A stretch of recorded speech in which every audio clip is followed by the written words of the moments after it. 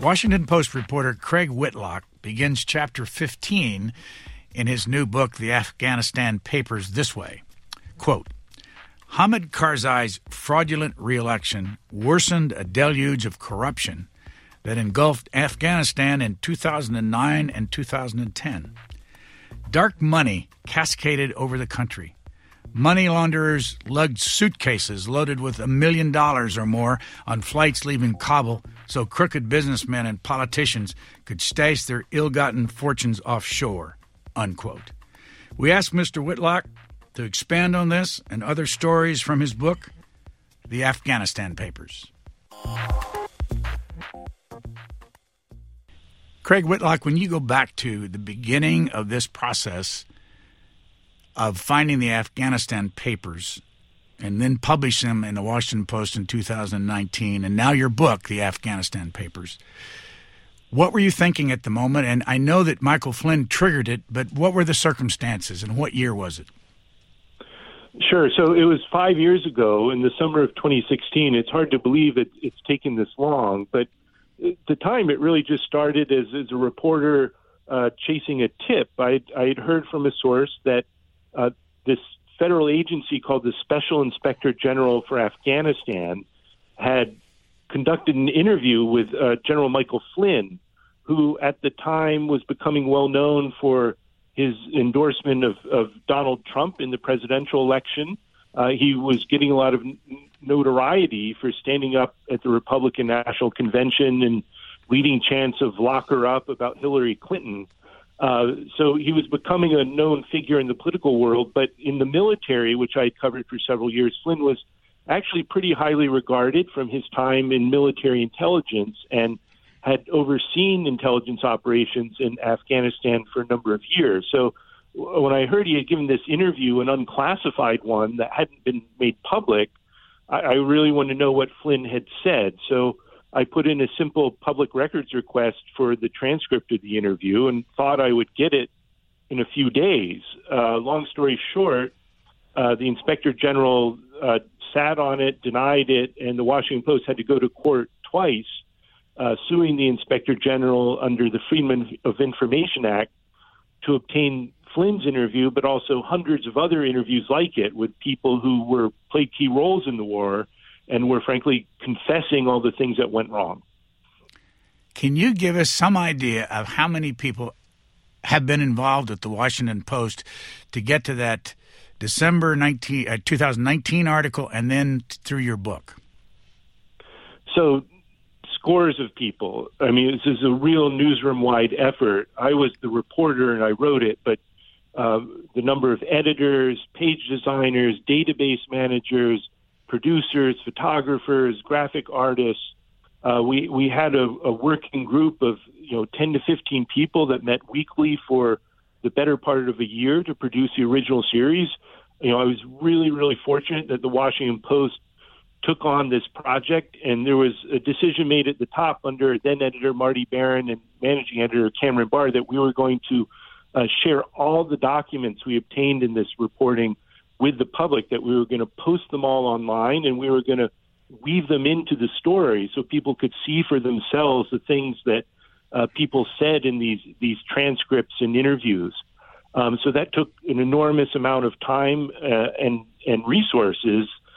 So I can't put a number on it, but certainly over 50 people were involved in the original series, and then a smaller number of people in the book. But this is a Washington Post book from start to finish, and a reporting project. So it's something I'm very proud of, and I think the newsroom is too. So how about the legal aspect of this when you went to court? Who made that decision, and who did it? And did you go to the courtroom when they made the decision?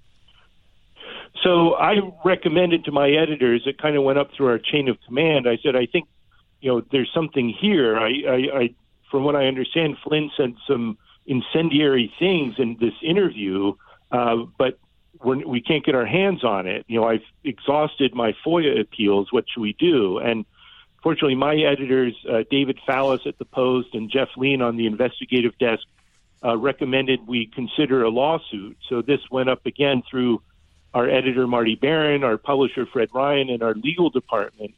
headed by Jim McLaughlin, who oversaw this, and they agreed that this is something that this really got to the heart of what we do at the Post, which is to hold the government accountable. And since it had to do with the war and what people in government were saying about mistakes made during the war, that this is something the public not just had a right to know, but deserved to know, and it was important. So the Post hired some outside lawyers, and they did a great job at going to court. I myself didn't actually have to go to court. This was all done through briefings.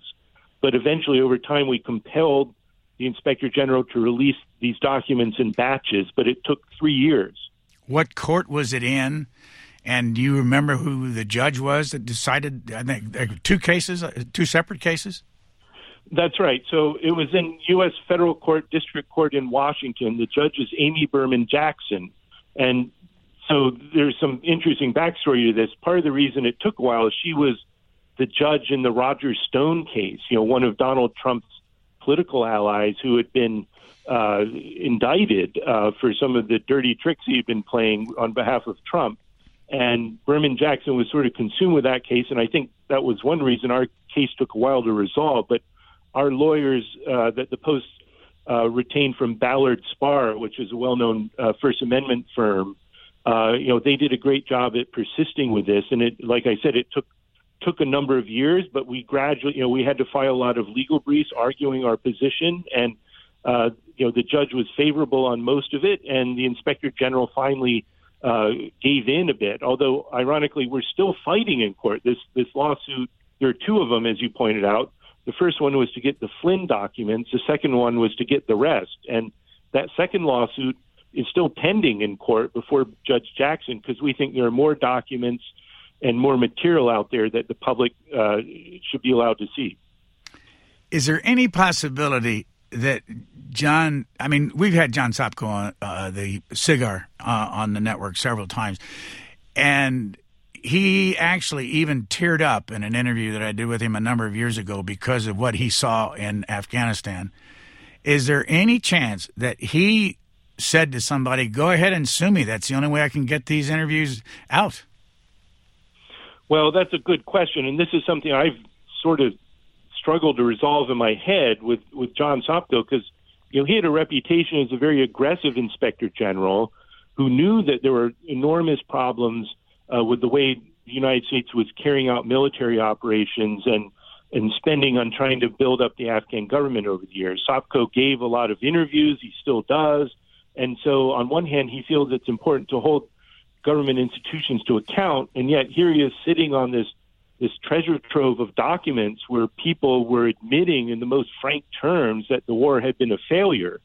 And I still can't quite understand why he was so reluctant to release them. I personally beseeched him to release these and made my case in person, on the phone, and in court. And the only explanation I can come up with is his response was that if they released these documents and people would no longer be willing to speak to the Inspector General to share information. The Post position on this was, first of all, it's not Sopko's up to his discretion. The law is clear. These were unclassified interviews. There's no reason to withhold them. They were paid for with public funds. The public deserves to know if people in charge of the war were admitting all these mistakes. How can you argue against that? And I think Sopko was just more worried about harming his bureaucratic privileges. This might make his job harder in the future, but our argument was, that doesn't matter. That pales in comparison to the public's right to know and the necessity of informing the public about these documents. After all of your success, both in the newspaper and your book, John Sopko's outfit published in August 20 years of lessons learned in Afghanistan, and I want to read to you what he's said, or the editor said in that publication, which is available to the public, and just get your reaction to it. He said, due in part to the politically sensitive nature of Reconstruction efforts, a majority of interviewees that informed or were quoted in this report wish to remain anonymous. For those still working in government, confidentiality was particularly important.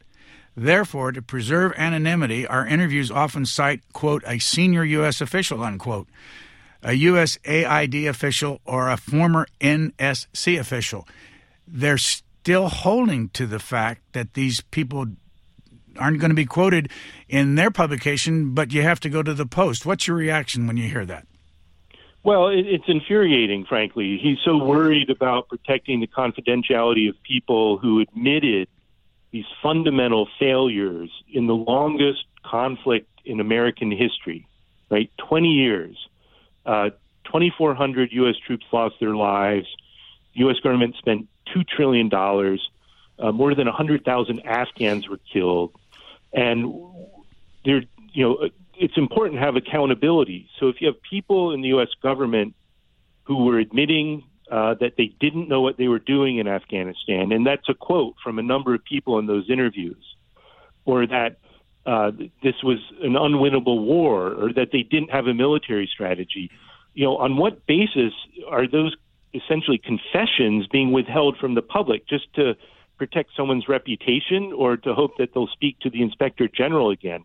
I can see that SOPCO and the Inspector General, maybe they made these interviews and told people, well, talk freely and we'll keep your name out of it. But the fact of the matter is, under the law, under the Freedom of Information Act, this is public information. The public has a right to see it.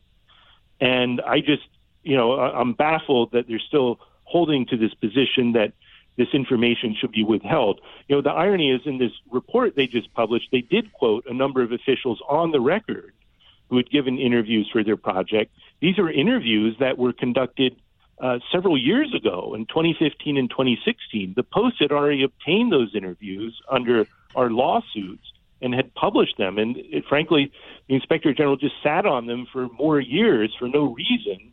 And only now are they starting to release some of those names and that information. And I just find that unconscionable. We asked John Sopko to talk to us about all this, and he, for the time being, said he's not taking any requests for interviews. I know he had some in August, but and we may or may not get him in the future. Let me ask you about yourself. Where are you from originally? So I was born in upstate New York. I grew up in Pennsylvania, a little town called Kennett Square, known as the mushroom capital of the world. It's about halfway between Philadelphia and Lancaster. I went to college in North Carolina and immediately went into newspapers and have been doing that ever since. What college? I went to Duke in Durham, and I was the editor of the school paper, which is how I got my start in journalism. How long have you been at the Post? I've been at the Post 23 years, since 1998.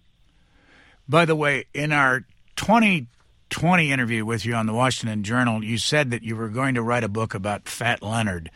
I know that's on a whole different subject. And are you still going to write a book? And what's the status of Fat Leonard and the San Diego trials?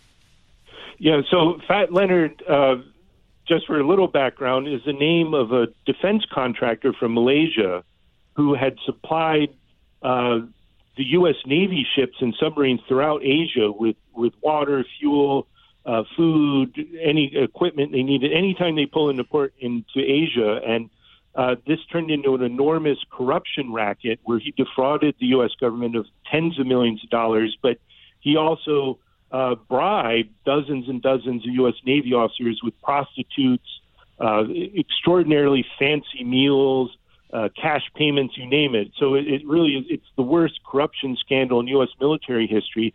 And I covered it intensely for the Post, but I am writing a book about it, and that'll be coming out hopefully next year.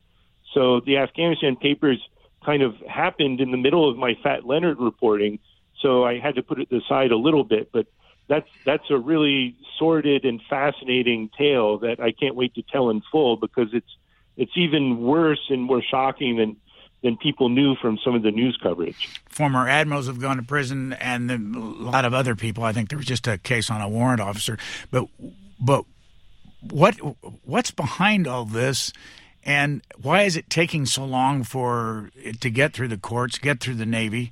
What's the story there for? And I won't go on much with this because I'll wait for your book. But I wanted to get an update. No, it's a good question, and it turns out, even though the Navy hasn't admitted this, I found out through reporting that more than 1,000 people were investigating this case, people who had served in the Navy or served as civilians who had contact with Fat Leonard over 2 decades. So it's this enormous case, and it has taken the federal government, the Justice Department, and NCIS, the Naval Criminal Investigative Service. It took them years to get their arms around it, but in part because Leonard had penetrated federal law enforcement. Some of the people he bribed served as case agents. And so this made it very difficult for the government to prosecute him, to find enough evidence to arrest him. And then the amount of material they accumulated in terms of Leonard's emails and photographs of him and Navy officers with prostitutes. I mean, it's just this unbelievable storehouse of information. And it has moved very, very slowly in the courts. I don't have a good explanation for that. More than 24 Navy officers have already pleaded guilty, but there's one last trial with 7 defendants remaining that is supposed to go to trial now in February of next year, but that's taken 5 years from the time they were indicted, and it's just moved at a glacial pace through the courts. Back to your book. How corrupt was Hamid Karzai, who is still in Afghanistan, and Ashraf Ghani and some of the rest of the leaders over the years? Well, this is something you see in the interviews for the Afghanistan papers. It's sort of fascinating to see the transformation of Karzai in American eyes, that during the Bush administration, he was seen as this great democratic hope in Afghanistan. He was somebody who was allied very, very closely with the Bush administration. He had weekly teleconferences with President Bush for a while, and he depended heavily on the Americans to help them create a new government. And he was elected in what appeared to be free and fair elections in 2004. And this was something that was hailed by the United States and other countries. But over time, the Americans began to have their doubts about Karzai and thought he had allowed a lot of people in his government to become corrupt. There's a lot of debate of whether Karzai himself was taking money, although, the CIA, it turned out, was delivering bags of cash to his office that he could dispense his political favors. But one of the problems was that Karzai's half-brother, a guy named Ahmed Wali Karzai, was corrupt, and he was taking a lot of money from defense contracts and other payments as the sort of political boss of Kandahar. And in some documents I obtained for the book, there's this sort of fraught moment where the U.S. Ambassador Ronald Newman, back around 2006, 2007, confronted Karzai and said, you have to take action against these corrupt officials in your government, including your brother, who was essentially the governor of Kandahar. And Karzai looked at the ambassador and said, you've got to be nuts. You want me to go after my brother? Well, do you have any evidence that he's corrupt, or that, the Americans were sort of alluding that he was involved in the narcotics trade?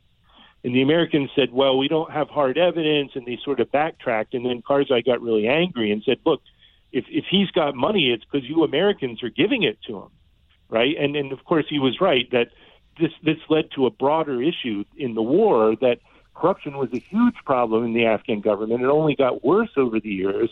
But the reason for it was because the United States was spending so much money in Afghanistan on defense contracts, humanitarian aid, trying to rebuild the country.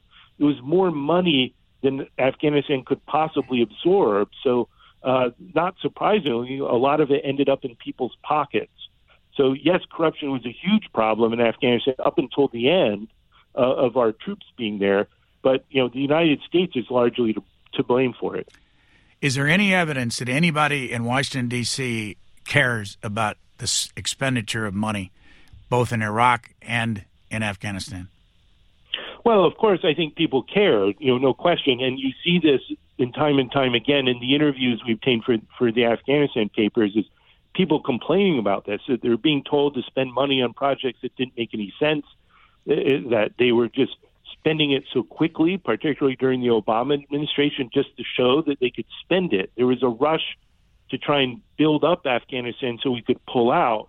And there were just complaint after complaint about it. But in the end, this comes down to a policy decision from the top, particularly under President Obama, that they, one way to win the war was with America's economic might. But again, it just backfired completely because we did this willy-nilly without a whole lot of thought put into it as to whether it was doing any good.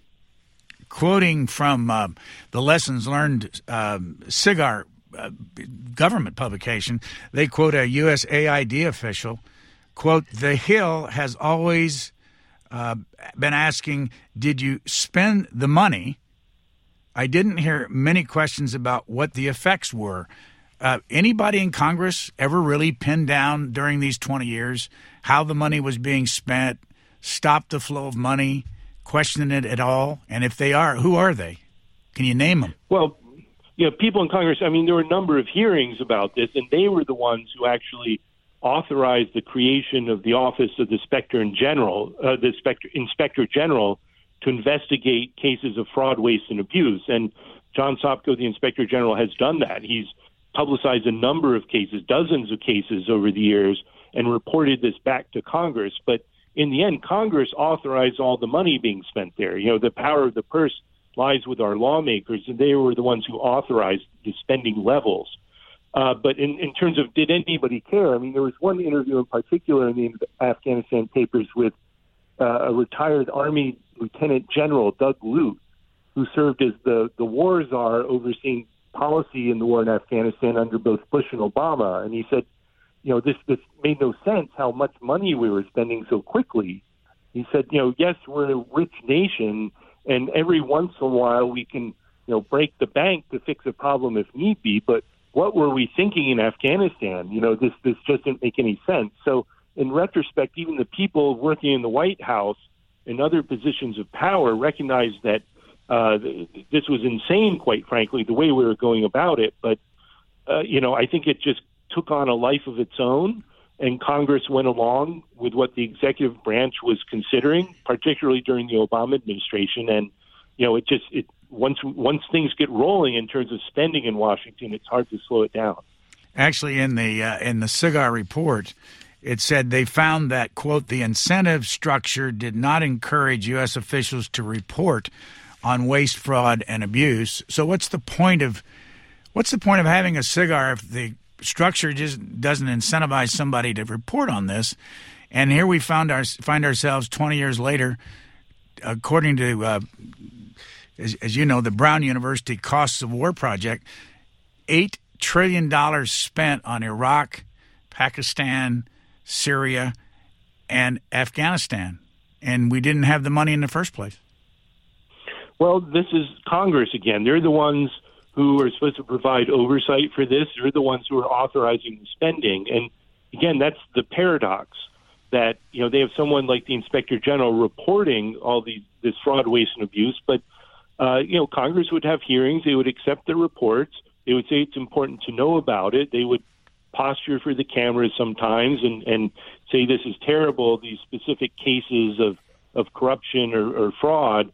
But, over 20 years, they didn't rein this in. They authorized the use of military force in Afghanistan, Iraq, and these other places. And, Congress has been very reluctant, members from both parties, to hold the executive branch to account in this regard. Let me read from a Washington Post story, September the 4th, 2021, by Isaac Stanley Becker, and get your reaction. Last year, retired General Joseph Dunford, Jr., who commanded American forces in Afghanistan in 2013 and 2014, joined the board of Lockheed Martin, the Pentagon's biggest defense contractor. Retired General John R. Allen, who preceded him in Afghanistan, is the president of the Brookings Institution, which has received as much as $1.5 million over the last 3 years from Northrop Grumman, another defense giant. David H. Petraeus, who preceded Allen and later pleaded guilty to a misdemeanor charge for providing classified materials to a former mistress and biographer, is a partner at KKR, a private equity firm and director of its Global Institute. And I'm sure you know that John Walters, who was involved in the drug interdictions and all in the Bush administration, is now the CEO of the Hudson Institute. I can go on with these stories. How does this happen if everybody was so wrong and they're now given these expensive board seats for these defense contractors? Well, that's a really good question, Brian. And Isaac did a great article on that in the Washington Post. I consulted with him a little bit, but his reporting was first rate. And this is exactly the question. how could these people in charge of a failing war, the longest war in American history, land on their feet financially and in the public eye? And I think it really gets to the question that there really hasn't been any accountability for the people who oversaw our policy there and what we did in Afghanistan, both in terms of military strategy, but also in terms of the spending. We kind of let things slide, and particularly for senior commanders in uniform, there's a tendency in America to kind of exalt them. We have a lot of respect for people in uniform, for people who devote their careers to protecting the country, but sometimes there's a reluctance to hold them accountable for when things go awry. And in this case, I think there's a lot of frustration, particularly among veterans who served in Afghanistan, who saw their friends or fellow soldiers or Marines die, or who they themselves lost limbs or suffered enduring wounds in Afghanistan in that war, to see these generals who ran the conflict, who were in charge, frankly, become wealthy. I think there's a lot of veterans who aren't wealthy off this war who are having to bear these scars for the rest of their lives. They have a hard time accepting that. I looked up the major corporations in defense contracting: Boeing, Raytheon, Lockheed Martin, General Dynamics, Northrop Grumman, Huntington Ingalls. All of them have somebody who served in a high position in the military on their boards of directors. For instance, John Richardson's on the Boeing board, along with Edmund Giambastiani, former vice chair of the Joint Chiefs. Richardson was the 31st Chief of Naval Operations, and Stacey Harris, who's the former Inspector General at U.S. Air Force. It seems like that no matter what your experience is, no matter whether you failed or not, that you can succeed in corporate America. Well, that's right. This is what they call the revolving door between government and the private sector, and that's especially pronounced in areas of national security. So the defense contractors want to hire the senior generals and admirals as soon as they leave the service because they still have connections, and they can help them acquire defense contracts and provide them advice on new weapons programs. So, this is, something that Eisenhower called the military-industrial complex, and it feeds off itself. The defense contractors know that these retired officers carry a lot of weight in Washington with Congress, and they know how things work within the Defense Department and the Pentagon, and they're essential to their business model. So this is something that's been going on for many years, and frankly will continue to do so. I see no reason that it's going to change. On page 94 of your book, I want to read a couple of quotes that you have. There's a series of them. Start with this, quote, "We are prevailing," Army Major General Robert Durbin, the commander in charge of training the Afghan security forces, told reporters on January the 9th, 2007. He added the Afghan army and police, quote, "continue to show great progress each day." Was he telling the truth? No, he wasn't. As we document in the book, people who were advising and training the Afghan army knew that they were a disaster in the making, and yet in public, Durbin and other generals, year after year after year, kept saying the Afghan army and police forces are making great progress. They'll soon be able to defend the country on their own. So the narrative was completely at odds with the reality on the ground, and these generals in charge knew it because their trainers, the people who are actually putting the Afghans through boot camp, who were out with them on patrol, who were trying to train their leaders, they were reporting constantly the Afghan units weren't ready for prime time, that they doubted they could ever take on the Taliban effectively. So the chain of command was aware of this, but they didn't want to admit it to the American people. They weren't telling the truth. I've asked a number of people informally just to see what level of understanding people have about what's the different groups over there. And I'm going to ask you to define, you don't have to go into detail about this, but to put in perspective a number of different groups. And we talk about them as if everybody understands them. How would you define Al-Qaeda? Yeah, so Al-Qaeda, I covered Al-Qaeda as a network for several years as a foreign correspondent. And Al-Qaeda, what we call Al-Qaeda Central, this was the original organization that was set up by Osama bin Laden and other people like Ayman al-Zawahiri, who's an Egyptian doctor, and these were Islamic radicals who had a worldview that they wanted to change. They wanted to topple a lot of powers in the Middle East, like the Saudi government, the Egyptian government, that were friendly with the United States. And as we all know, Al-Qaeda embraced terrorism, particularly spectacular attacks like we saw on September 11th and the 1998 embassy bombings that the United States had in East Africa. So this is a very defined terrorist group that bin Laden headed until his death in 2011. How big are they today, and where are they headquartered today? Well, that's a good question. And so what happened after we invaded Afghanistan in 2001 is Al-Qaeda became more diffuse. They sort of inspired a number of affiliate groups in other countries and other regions like Iraq and Syria and Pakistan that took Al-Qaeda in name, but these were essentially franchises of Al-Qaeda that were no longer directed day to day by bin Laden or his lieutenants. So what remains of Al-Qaeda, the central organization today, is the short answer is not much, but in a way it doesn't matter because they've already inspired and kicked off these other affiliates in North Africa, in Syria, and places like that. So it's metastasized as an organization, but it doesn't have the strict command and control or organization that it did 20 years ago. What is ISIS? ISIS is the Islamic State. Originally, this was centered in Iraq and Syria, and that's a reference to the IS of ISIS. But this was a separate group from Al-Qaeda. It had some affiliations, but they also have inspired affiliates in different regions throughout South Asia and the Middle East. So there's an ISIS group in Afghanistan and Pakistan that they call ISIS-K, or Islamic State Khorasan, which is sort of a classical Arabic term for the region stretching from Iran through Afghanistan and Pakistan. So again, like Al-Qaeda, ISIS has a number of affiliates throughout the world. The Taliban. The Taliban is sort of a catch-all term for the Afghan insurgency that has fought the United States from 2001 till earlier this year.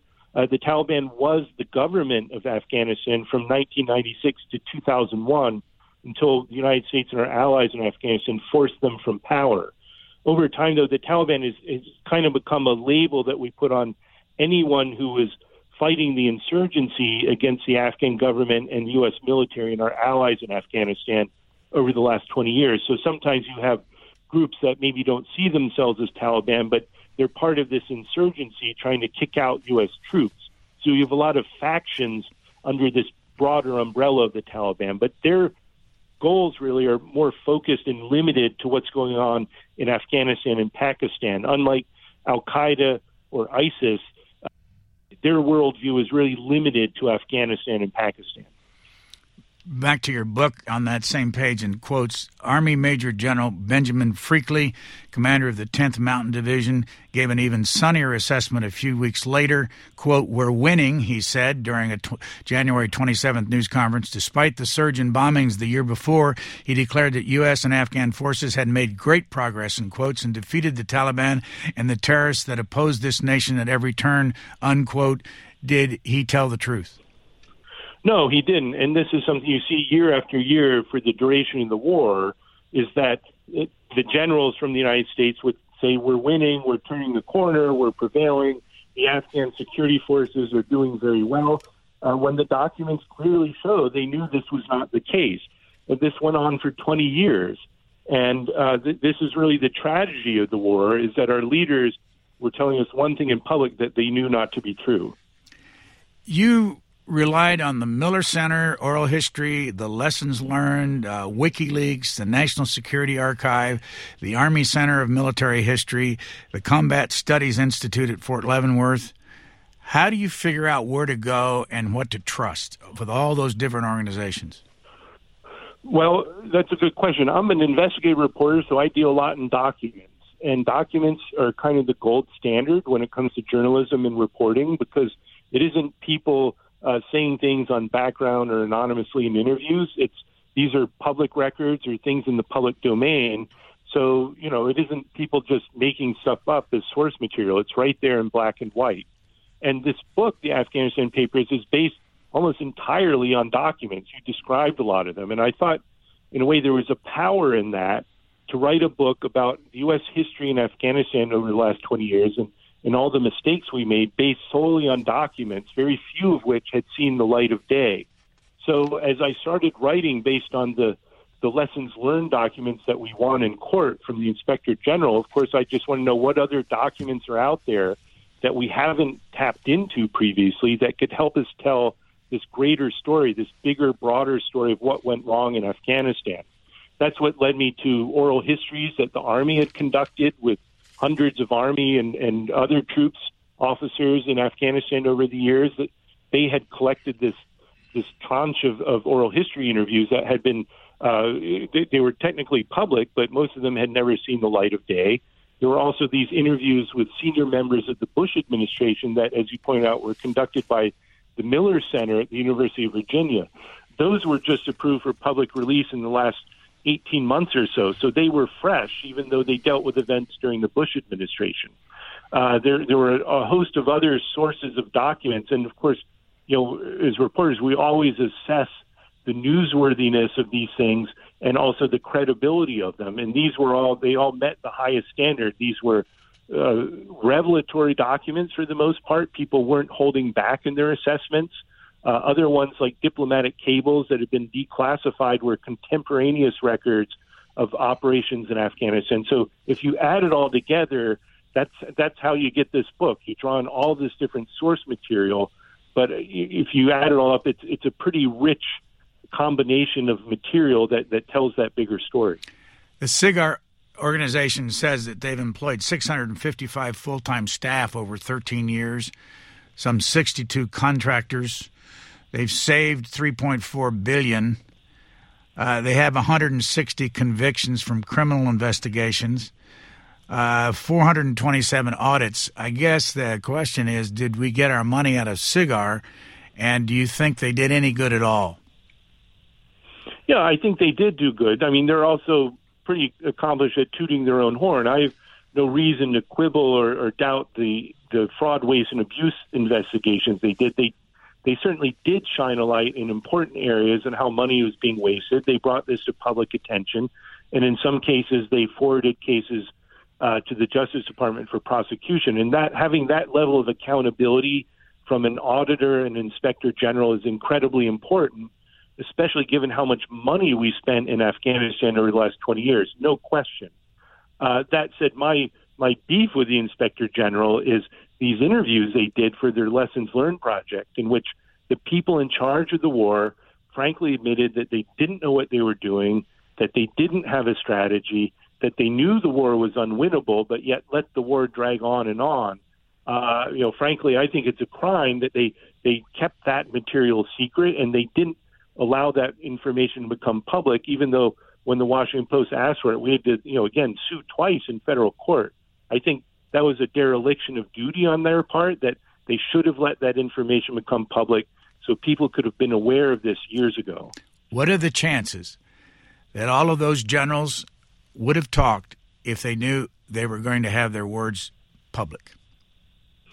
Probably they would have been much more careful, although it's hard to paint with a broad brush. A number of those interviews the Inspector General did were labeled on the record, and these had the people's names. So the Inspector General didn't want to release them, but they knew there was no reason they couldn't identify these people. They had not granted them anonymity or guaranteed them confidentiality. These were people speaking out saying, we think it's important to go on the record. There was one interview, two interviews actually, with Ambassador Ryan Crocker, who was ambassador in Afghanistan and Pakistan and Iraq. And they asked him, do you want us to keep your name out of this? And he said, no, it's important.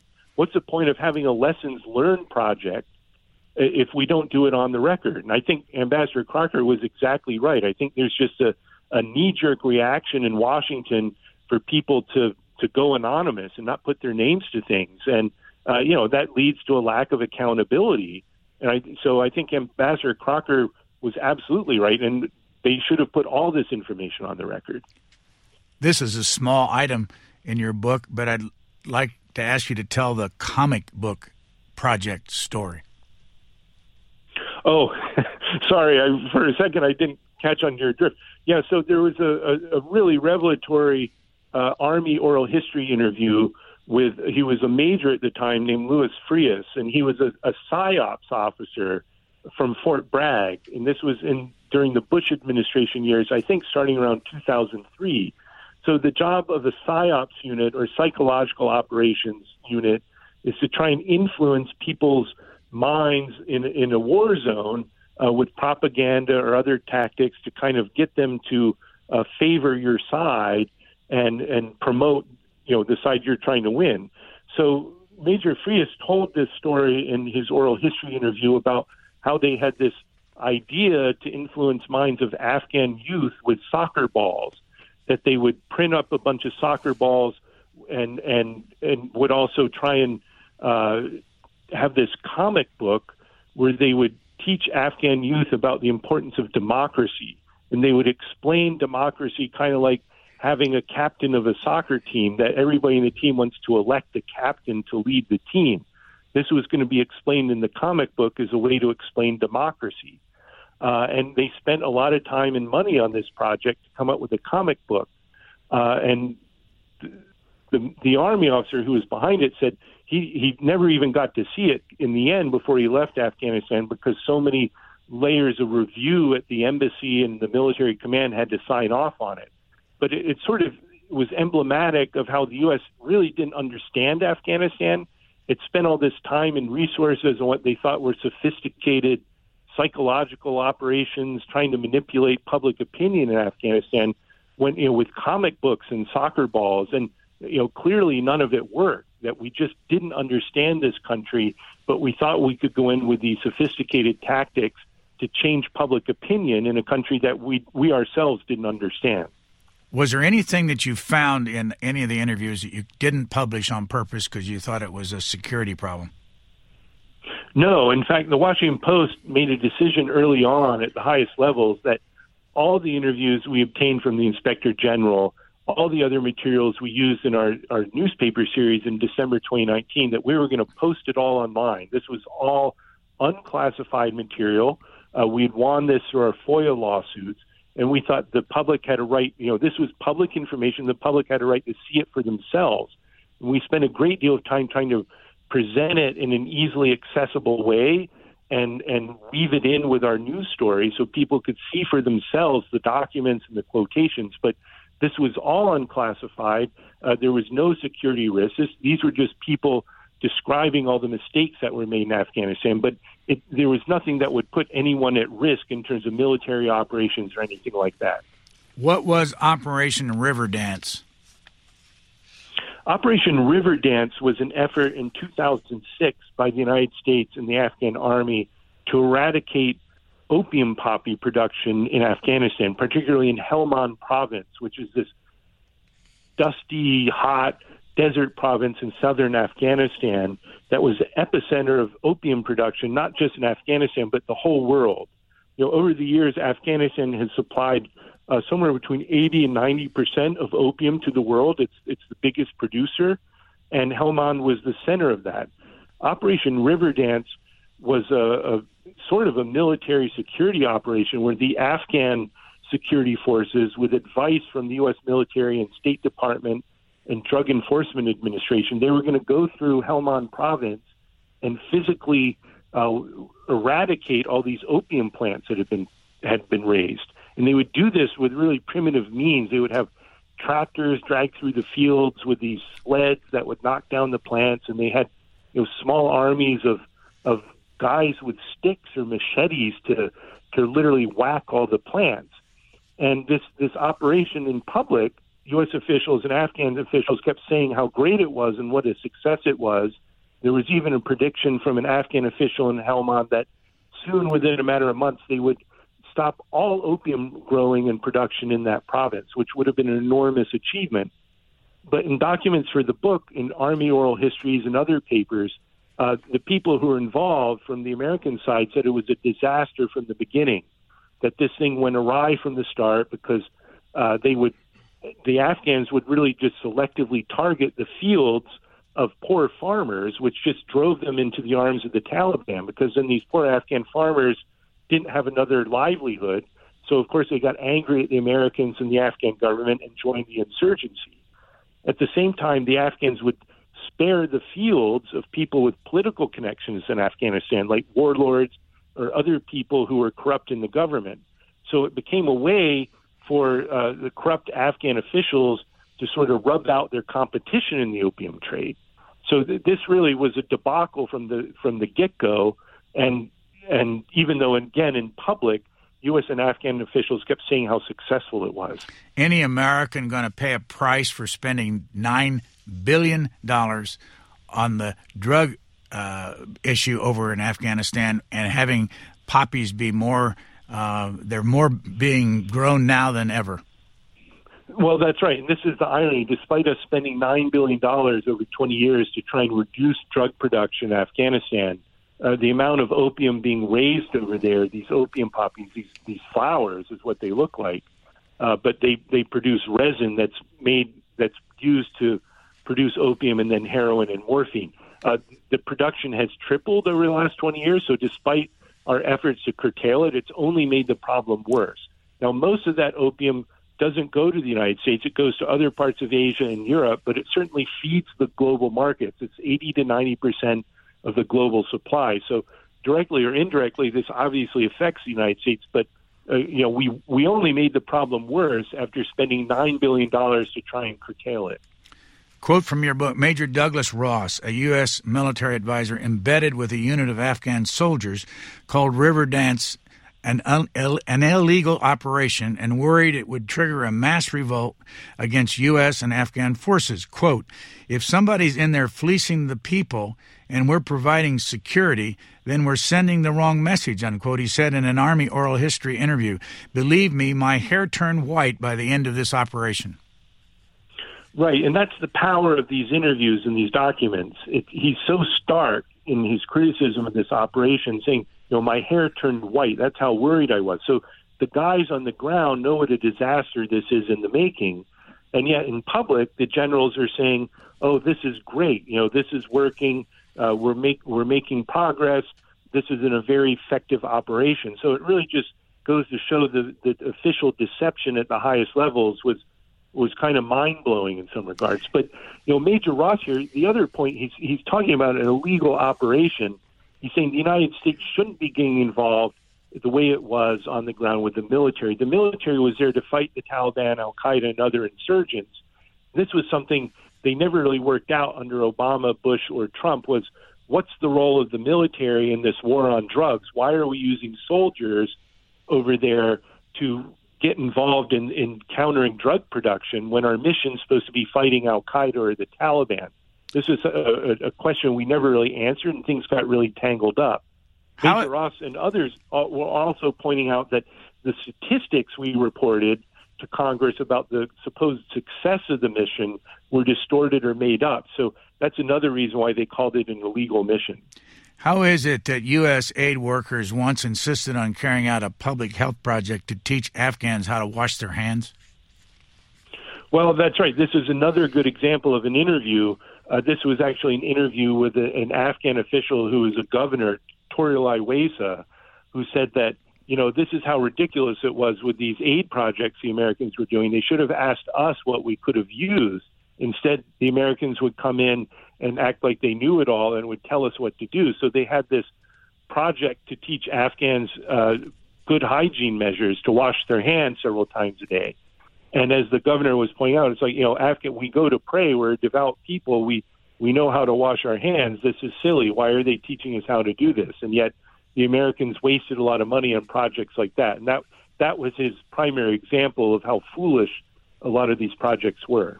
Again, do you know of any congressional hearing committee chairman calling anybody in to justify the expenditure of the $9 billion? There were a number of hearings about the money being spent against opium production in Afghanistan, but it was actually the other direction, that most members of Congress thought we weren't spending or doing enough. Both during the Bush administration and Obama administration in particular, there was real pressure from members of Congress on the U.S. military and the State Department to do more. So actually Congress was the main driver of all these programs like Operation Riverdance and other attempts to curtail production rather than try and rein it in.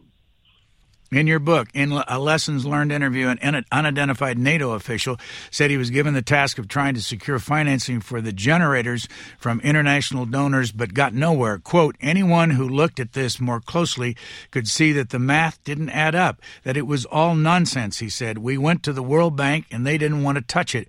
People look at it and they think it's crazy. By December 2018, the U.S. government had spent $775 million on the dam, the diesel generators, and the electrical projects in Kandahar and neighboring Helmand province, according to a federal audit. What's the background on all that?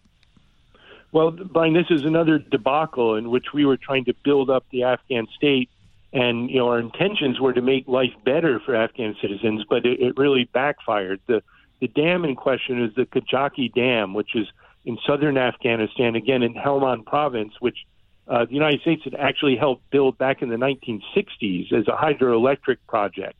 The dam had fallen into disrepair over the years because of all the civil war and Soviet occupation of Afghanistan. So the Americans thought, well, we'll help fix the dam and generate electricity for Kandahar, which is the biggest city in the south, and the surrounding region. Unfortunately, the Taliban controlled a lot of the territory around the dam, so it became very expensive to try and go in and make repairs. And yet, so we would ferry in repair crews with these big turbines and other things by helicopter, but it just, things fell apart with this electrification project. And as you pointed out, we spent hundreds of millions of dollars trying to bring electricity to different parts of Afghanistan. Let me ask you about nation building. Page 163. Under both Bush and Obama, you write, U.S. officials steadfastly avoided the term nation building. Everybody knew they were doing it, but there was an unspoken rule against admitting it in public. One of the few who did was General David Petraeus. So when officials said we weren't nation building, were they lying?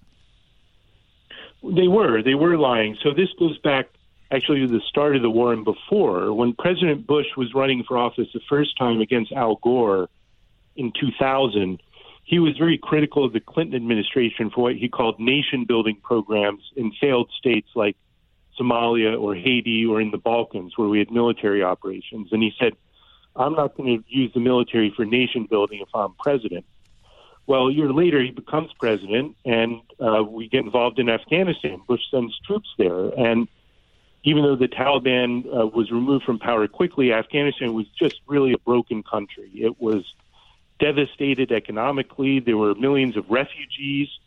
There was real fear of a famine. So Bush knew the United States had an obligation to do something to try and stabilize the country and help the people.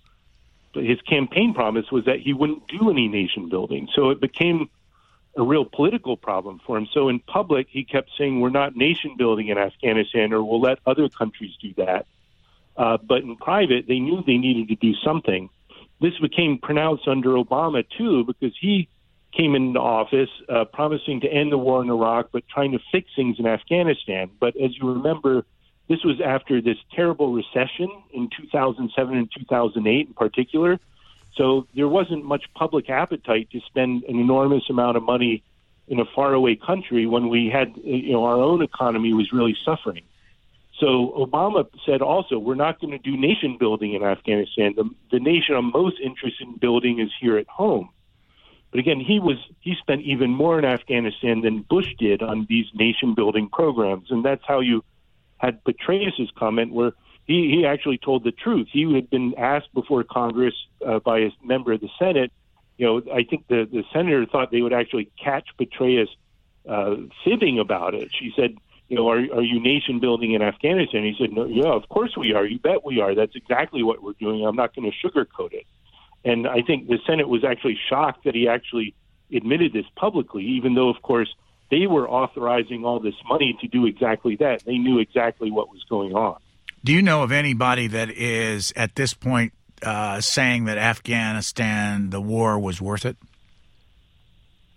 Not many. I think this is something that the Biden administration, as well as the people who oversaw the war for many years, are really struggling with. How do you justify what we did or what we didn't accomplish? The best thing that you can come up with, and this is something Biden has argued, is that the original goal, the original mission was clear, which was to go over and destroy al-Qaeda and prevent it from carrying out a repeat of the September 11th attacks. And, I think arguably we accomplished that in terms of inflicting damage on al-Qaeda's core organization. Bin Laden and just about all of his original lieutenants are dead or have been captured. The only primary one from those days who's still at large is Ayman al-Zawahiri, the Egyptian deputy of al-Qaeda under bin Laden, who's now, on paper at least, sort of oversees it. So that old al-Qaeda group was effectively destroyed, and you can say we accomplished that, although what has been accomplished since bin Laden was killed in 2011 is really much harder to point to anything. What we can say was achieved over the last 10 years in particular, it's almost impossible to cite anything. All the money we spent on defending the Afghan government, building up the Afghan army, went up in smoke. And that went up in smoke very visibly over the last several weeks when we saw the Taliban sweep through all the provincial capitals and waltz into Kabul and take over the whole of the country. You have a lot of this in your book, but I found an article in Forbes in which talking about the money, and they listed 10 different examples of how money was spent, and I just go down the list very quickly, and you can pick up on any of them after I get through this. Afghan security forces, $82.9 billion invested into the Afghan security forces fund since the inception. 2, anti-narcotics campaign, as we said earlier, $9 billion spent on counter-narcotics efforts. 3, U.S. Embassy, $1.5 billion spent on the U.S. Embassy, which includes the security, construction, and maintenance. 4, Respect Women campaign, more than $800 million and maybe billions since 2001 to encourage Taliban and other Islamic groups to respect women. Let me just stop there. $800 million to try to convince the Taliban and other Islamic groups to respect women. Who thought that would work? Lots of members of Congress and different administrations. I mean, people will remember Hillary Clinton when she was Secretary of State during the Obama years. This was a primary focus of hers, was to promote the rights of women and children, particularly girls. And, there's no question women have suffered horribly in Afghanistan over the years under the Taliban and other groups. And we're seeing a return to those days now with the Taliban back in charge. So there's real fear that any progress that was made on women's rights is going to vanish.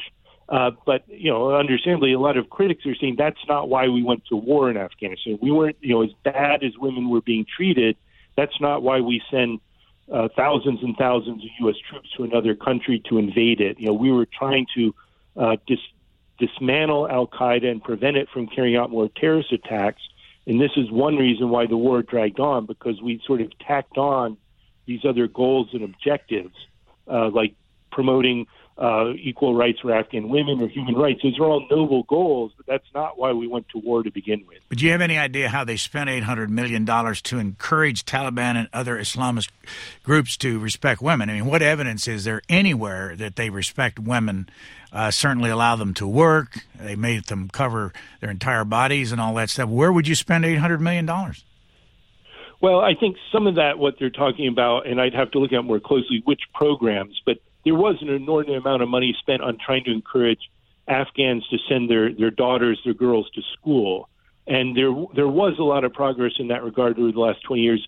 Many more hundreds of thousands of girls were able to get a much better education than they had in Afghanistan for years and years. So I don't want to minimize it entirely, but as you put it, phrasing it, trying to expect the Taliban to respect women, if there were any programs trying to change attitudes in that regard, those were kind of doomed to failure. Another item on this list from Forbes is lost drones. $174 million on drones that were lost in Afghanistan. How do you lose a drone? Well, this is actually something I wrote about in an investigative series for the Washington Post. It's not that hard to lose a drone, particularly the big ones that are known as Predators or Reapers. These are ones that fly around pretty slowly, about 100 miles an hour. They look like small turboprop planes almost. But even though they're supposed to be operated remotely and are supposed to be reliable to return to base and maneuvered without pilots, a lot of times we'd lose the satellite link, particularly in Afghanistan, but also in Iraq. and these drones would just disappear into the wild blue yonder, and sometimes they'd crash into mountains, sometimes they'd crash into villages or harm property, and there were a lot of close calls where they would also crash upon landing at U.S. military bases. So the number of drones that crashed or were lost in Afghanistan was pretty high, but this was something, again, that most Americans didn't see because the U.S. military didn't like to publicize this at all. Ashraf Ghani left the country right at the end of our involvement over there, and there was a report that he took millions of dollars with him. He was an American citizen until 2009 for a while, spent about, 12, 13 years in this country teaching and going to school. Did we put him into that job as president over there? And if we did, how did we do it legally? And do you think he left the country with buckets of money?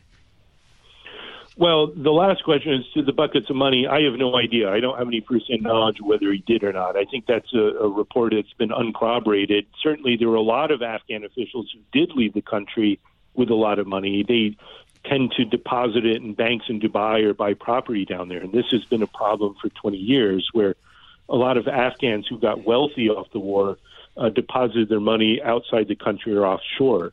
Ashraf Ghani is an interesting case because he's emblematic of another problem we had in understanding Afghanistan. This was somebody who was an Afghan national but had spent a good part of his adult life and career in the United States and other Western countries, and he was seen as a smart, even brilliant person whose specialty, ironically, was how to rebuild failed states. So when it came to economic questions, he was very good. But as a political leader of Afghanistan, he was incompetent, very ineffective. There was a story that just a couple days before the Taliban swept into Kabul, Ghani was trying to host a conference on digitizing government operations, and that the Americans couldn't get him to pay attention to the fact that the Taliban was sweeping through the whole country. So this, in the end, he was a very clueless leader who really didn't have his finger on what was going on in his country. But yes, the Americans did help put him in power. When Ghani was first elected and then reelected, both of those campaigns and votes were seen widely as to be fraudulent. But the United States, because it was friendly with him, and frankly, he spoke very good English and he knew how to deal with Americans, we tolerated him in office and supported him. We've had you talking for an hour, and I got a couple questions, and we'll let you go. What was Project Avocado? Project Avocado was a name for the Washington Post effort to work on the Afghanistan papers and collect them and produce them in our original series in December 2019. That was a sort of whimsical name I came up with because I was worried that I had all these documents that I knew were extremely newsworthy, and I didn't want them to leak out. I didn't want our competitors in the news business to find out about it. So we had so many people in the newsroom who were needed to help produce this series and edit it that I knew this would attract attention every time we'd have these meetings with 10 or 15 people, and they'd wonder what we were working on. So we referred to it as Project Avocado simply because I wanted to come up with a name for it that nobody would associate with Afghanistan. It was the first thing that came up, first word that came to mind. And actually, it sounds silly, but it worked in the end. We were able to keep a lid on the project, and it was a big surprise when it came out in December 2019. What evidence do you have at the Post that this was successful?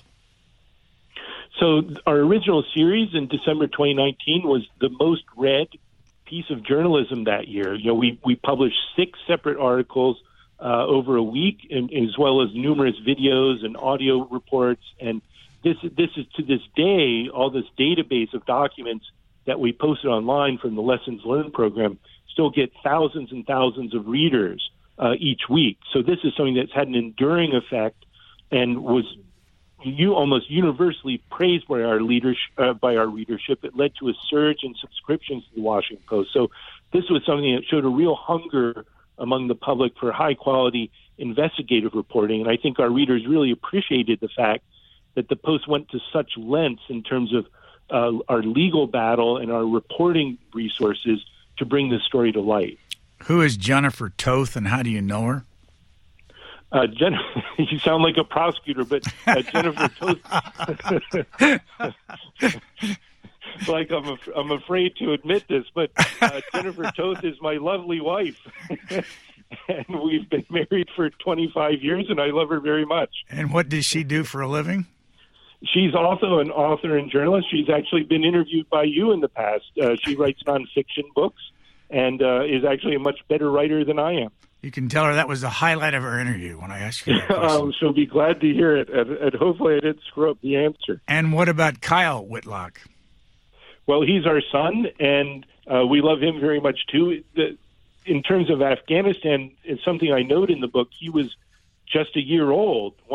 He was an infant when 9/11 happened, and when I first went to help cover the war in late 2001.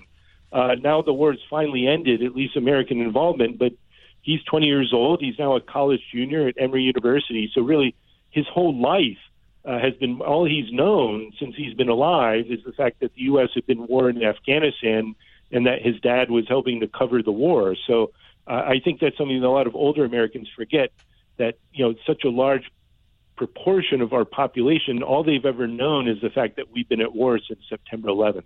How many times have you been to Afghanistan? Honestly, Brian, I can't count. I don't want to say it's more than anybody else by a long stretch, but over the years it's been a lot. I first went to the region in 2001. I ended up spending more time in Pakistan because of events there, but I was a foreign correspondent for several years based in Europe covering counterterrorism, so I went to Afghanistan, Pakistan, the region quite a bit. Starting in 2010, I became a Pentagon beat reporter. So from 2010 to 2017, I would often go to Afghanistan at least a few times a year traveling with the Secretary of Defense or military commanders. So this is something I don't want to mislead people and make them think I was living in Afghanistan like many of our bureau chiefs in Kabul.